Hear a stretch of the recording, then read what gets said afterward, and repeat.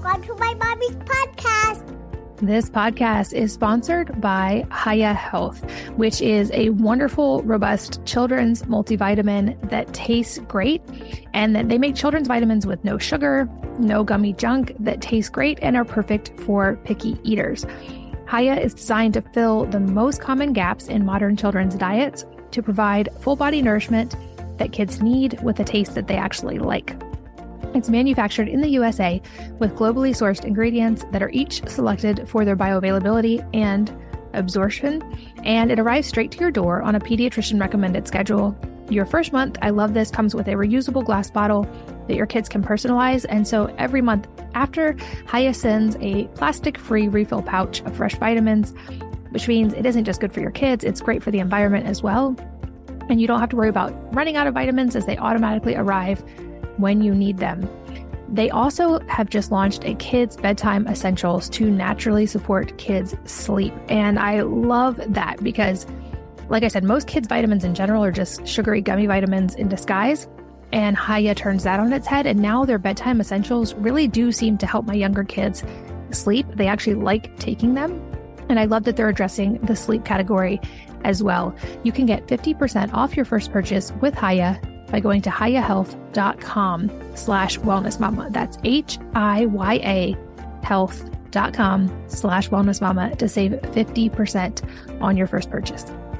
This podcast is brought to you by Wellness. That's wellness with an E on the end. And this is a company that I got to help co-found and formulate the products for, and one that I care deeply about. Oral health has been a fun research topic for me for well over a decade.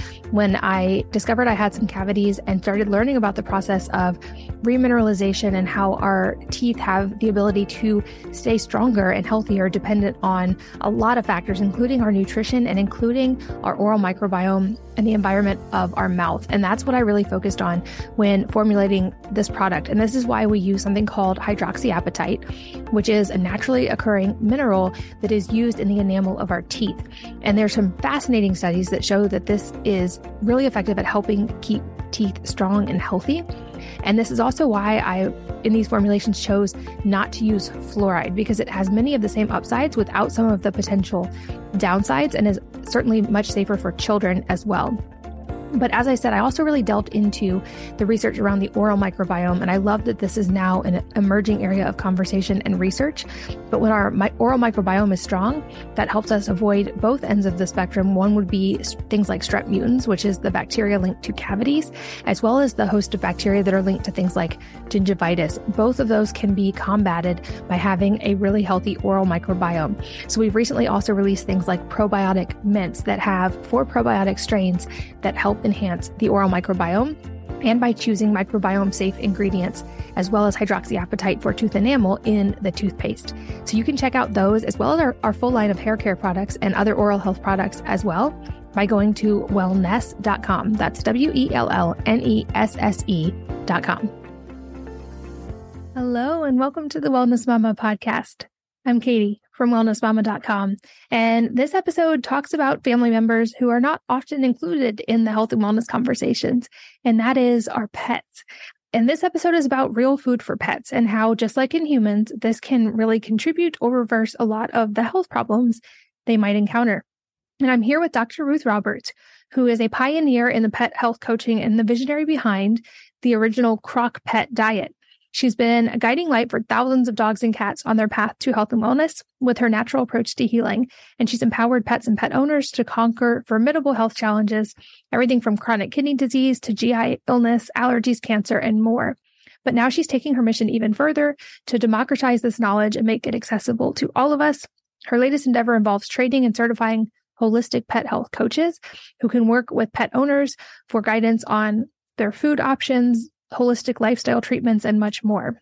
And in this episode, she shares her wisdom from years as a vet and also from working with pet owners on what to actually feed our pets, including things like supplements, and debunk some of the myths of what pets can and cannot eat, and talks about some of the incredible results that pets have had from making dietary changes just as humans do. So as I said, these are not family members that are normally included in these conversations, and I'm glad we get to talk about them today. So let's join Dr. Roberts. Dr. Ruth, welcome. Thank you so much for being here today. Hey, Katie, I am so delighted to be here. I just cannot begin to tell you. Well, today I'm excited to chat with you because we're going to be talking about health and wellness for family members that I don't often talk about on this podcast, which are our pets. Especially, I have 2 dogs and 3 cats at my house. I know many people listening have house pets as well. And while I think we have a lot of conversation about health and wellness for humans, there's a lot that we don't talk about related to our pets. And it seems like, thankfully, a lot within our control that we can do to help them have long and healthy lives as well. And you and I got to have an in-person conversation about this earlier this year, and I was blown away with your knowledge and knew I wanted to record with you and get to share this conversation with everybody listening. So thank you, first of all, for the work that you do. And to start broad, I would guess most people are familiar with the concept of eating real food as humans, but this extends to our pets as well. And I think perhaps maybe some people haven't considered that what we are just naturally told to feed our pets might not be the best option for them. So can you explain to us, what does whole foods or minimally processed foods for pets even look like? Well, there's a couple of ways to go about it. And for me, I've been teaching home cooking for pets since 2006. So right before the first pet food recall that killed so many pets. And what that looks like, in my mind, is healthy proteins, healthy vegetables, carbohydrates in the form of slow burn carbs, so beans, grains, things of that nature, and then healthy fats. And then we modify that basic concept based on what the pet is sensitive to, if they have food sensitivities, and then also if they have difficulty digesting particular classes of food. There are some pets that just cannot tolerate beans, just as there are some humans. And, some dogs do really well with a raw diet, others don't. But I think there's a myriad of options. The raw movement is very strong. For me, I think that's maybe not truly the ancestral diet. And in fact, it looks like the dogs grew up eating, or grew with us eating, what we eat, which has been hunter and gatherer. Yes, protein, animal protein, but also berries, nuts, all of that good stuff. So it's kind of whatever you want it to be, just not the kibble, please. Well, and I think this is such an important topic because I know at various times I've been told not to give dogs, for instance, people food. And so I would guess for some people, the idea of feeding their dog fruits and vegetables is an entirely new concept. And it seems like maybe some of us have been scared with certain foods that are super dangerous for dogs. And so we just sort of avoid anything that could be categorized people food out of fear.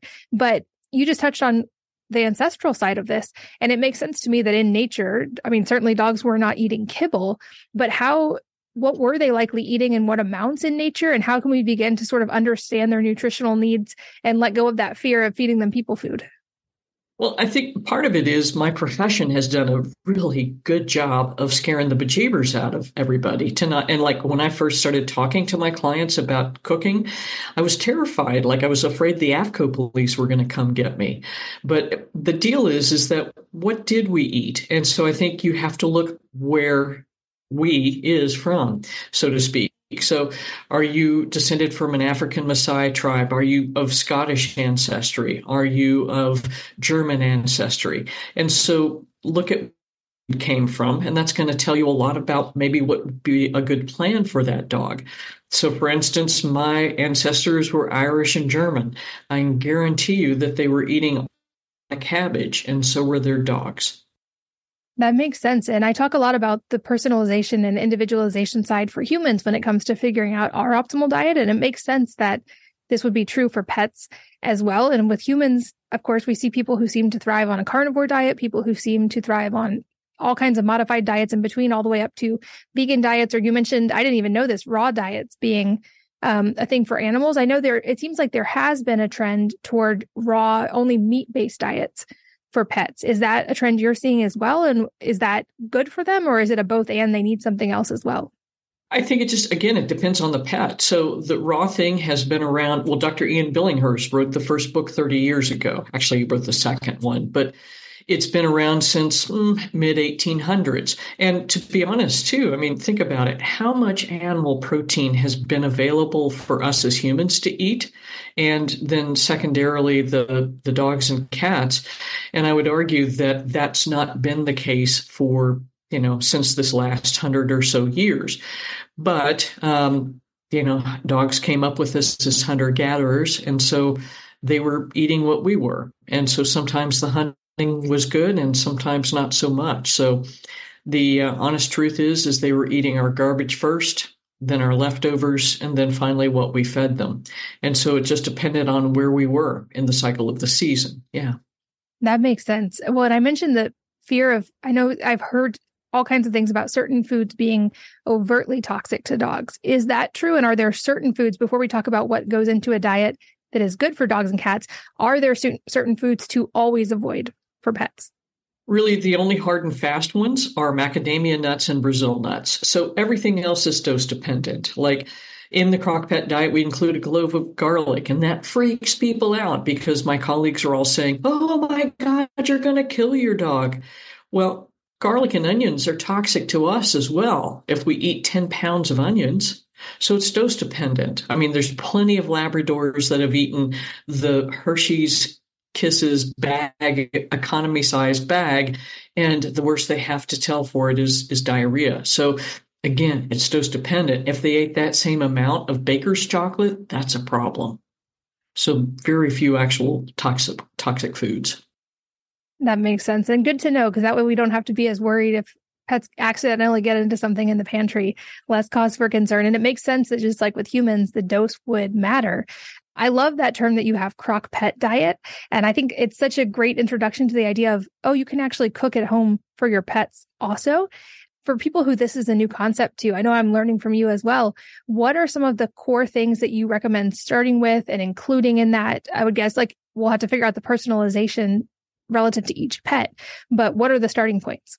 Well, first of all is if you know your pet's sensitive to something, then don't include that in the diet. For many people, that's chicken or beef. And then what do you want to include? Healthy, lean cuts of protein and brassica vegetables, broccoli, kale, cauliflower, other veggies. So carrots, zucchini, all of the good stuff out there. And then beans that are well cooked. Again, legumes are a really great source of protein, great source of fiber. We're, part of the deal with all these veggies and the legumes in particular is we're trying to feed the microbiome. And the microbiome needs fibers in order to really be diverse and thrive. So healthy oils, so we'll generally add those last. So things like olive oil, coconut oil, grapeseed oil. And then finally, if your dog is tolerant of them, healthy grains. And I would choose things that are really more grasses than grains. So amaranth, quinoa, that sort of stuff. And I think the other side of this is, I don't know that I've ever looked, and I would guess some people listening haven't either. Most pets in America seem to just get fed the kibble pet food that we buy at the grocery store. I've never done a deep dive, but what is in that? Is that kind of in the category of processed food? Like, would that be similar to humans eating like basically cereal for every meal that maybe has a little bit more protein in it than average cereal? Or it seems to me when you explain it, like that would be a processed food, but what's actually in it? And that's the scary thing. It just depends on what you're looking at. But for instance, many of the prescription diets, one of the top 5 ingredients is cellulose, which is paper. So it's like, really? But it's highly processed. And most often, so some of the higher quality ones may include the whole of whatever it is they're putting in the diet. But in many cases, it's something like corn middlings or wheat middlings. And in fact, that's how the first pet food recall happened. They put melamine, a plastic, to falsely increase the protein content of wheat middlings. So it's just insane. You really have to read the ingredients. And when you do start doing that, you're going to be horrified. Wow, I had no idea about that. And thankfully, when that happened, I didn't have any pets at the time to worry about the recall, but I remember seeing those stories. And I would guess like that's not as tightly regulated as human food. And so probably they can get away with a lot more in pet food than they could with human food. Sadly, it is more tightly regulated than human food, which is really scary, and when they catch them, it's a problem. But the thing is that it takes a long time to catch this kind of adulteration, they would call it. But I mean, it's our food supply chain is very fragile. How about let's put it that way?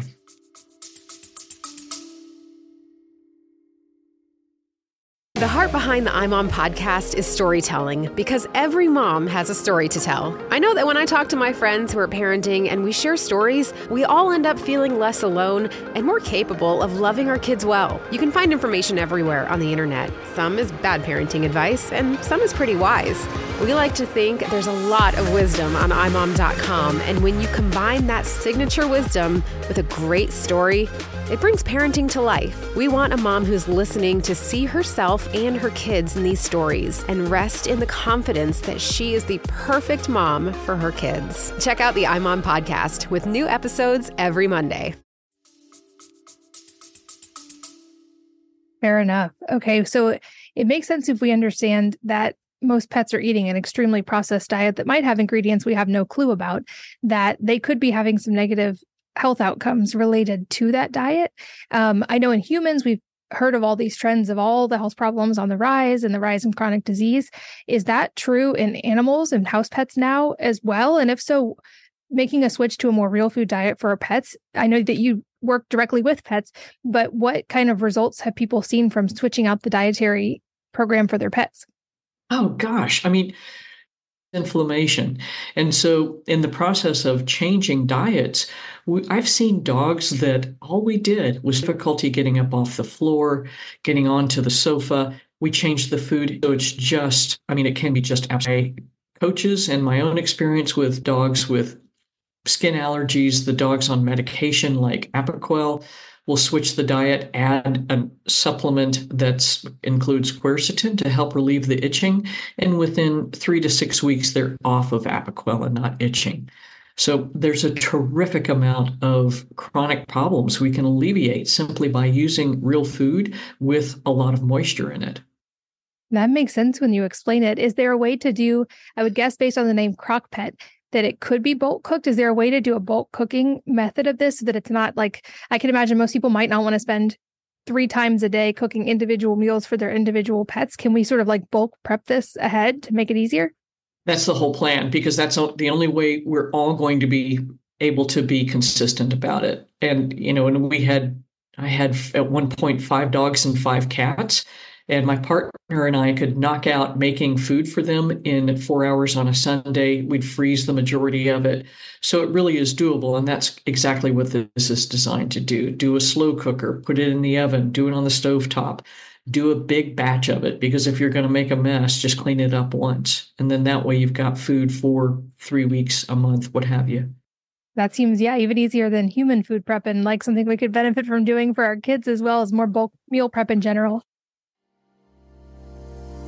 This podcast is sponsored by Hiya Health, which is a wonderful, robust children's multivitamin that tastes great, and that they make children's vitamins with no sugar, no gummy junk, that taste great and are perfect for picky eaters. Hiya is designed to fill the most common gaps in modern children's diets to provide full body nourishment that kids need with a taste that they actually like. It's manufactured in the USA with globally sourced ingredients that are each selected for their bioavailability and absorption, and it arrives straight to your door on a pediatrician recommended schedule.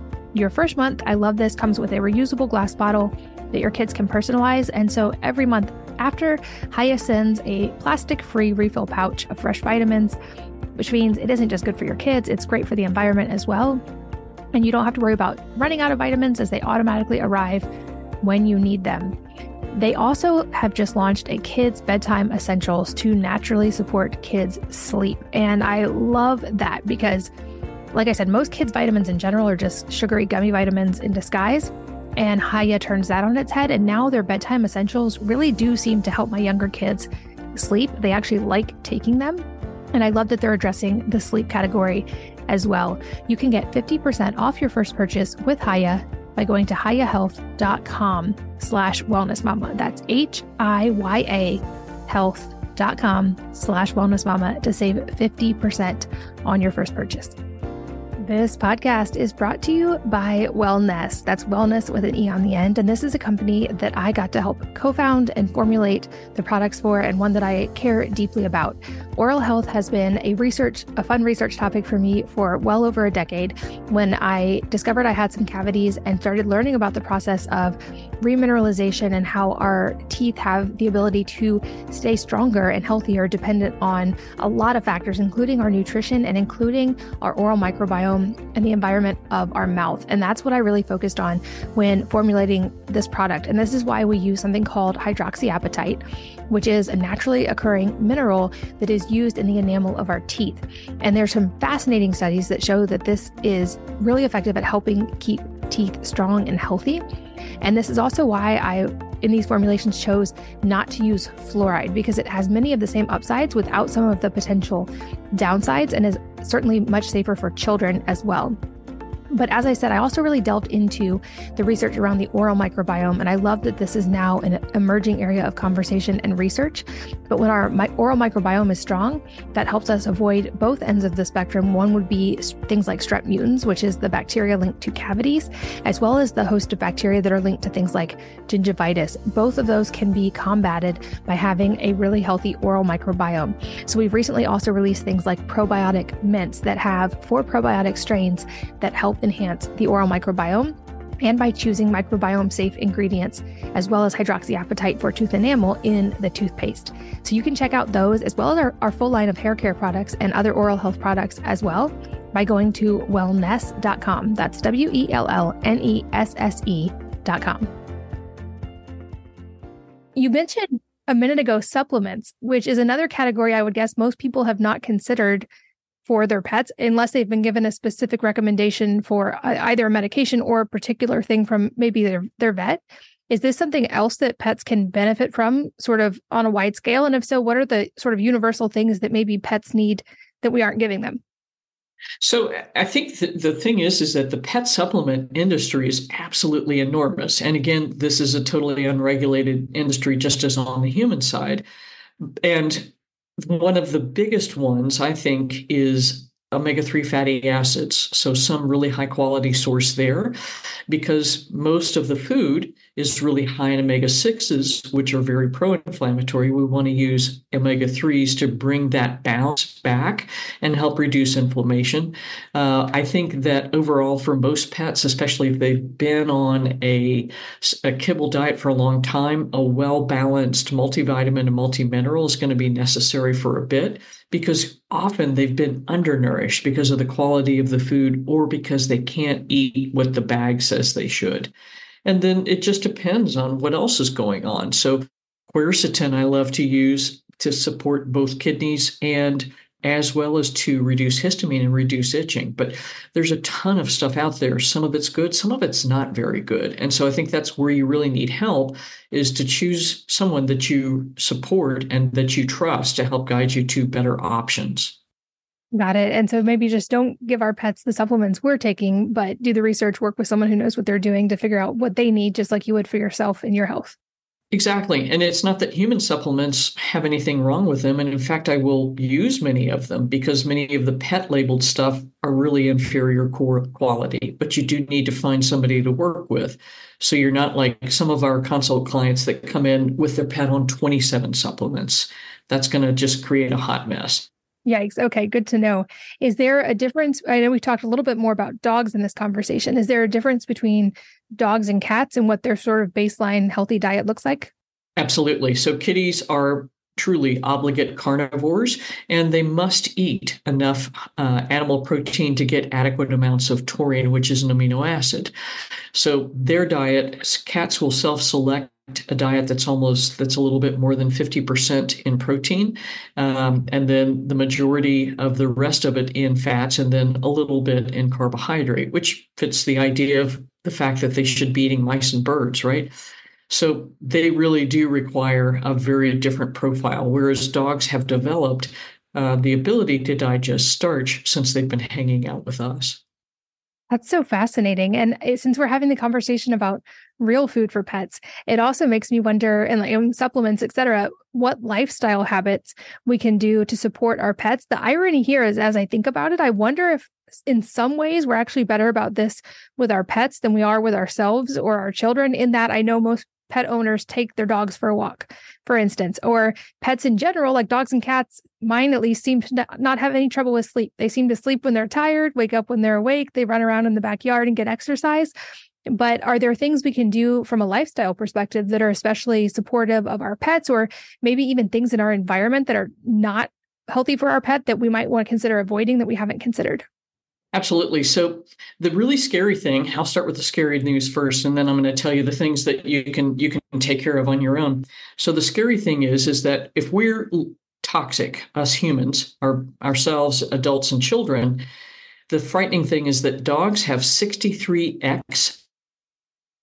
And the reason is that they're exposed to all of the dust on the floor. They go outside, they're licking their feet, and they're ingesting all of this stuff. So it's super important if you're using clean products to help protect yourself and your kids.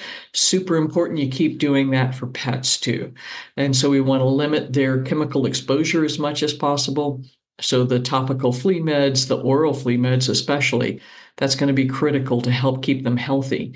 And then as far as lifestyle measures, it's the same thing we need to do. They need to move. They need to sleep well. They need to not have bings and bongs and electronic devices going off constantly. They need you to sit still with all that stuff turned off with them for 2 or 3 minutes a day and just breathe and be present and pet them and show them how much you love them. I mean, how much better would our lives all be if our partners, our kids would sit with us for 2 or 3 minutes in peace and we could just chill? Such a good point. I'm related to that of a parenting expert I had on here one time who said, like, we can get in our head with mom guilt. And I'm sure there's like pet owner guilt too when we aren't spending as much time with our pets. But she's like, really what our kids actually need when you look at the data is just 10 minutes a day of our focused present time. They don't need our 100% presence 24/7. That actually wouldn't be good for them. They just need that connection. And so it makes sense to me that pets would too. And I think I've seen some stats as well as pet owners actually tend to have some better lifestyle habits than non-pet owners, probably for those exact reasons. Like we take our dogs for walks.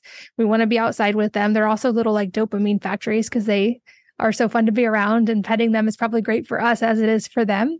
But that's such a great reminder of just like unplug for a couple minutes and be present with your pets and certainly with your kids if you have them too. I love that. That's so awesome. Yeah, but exactly.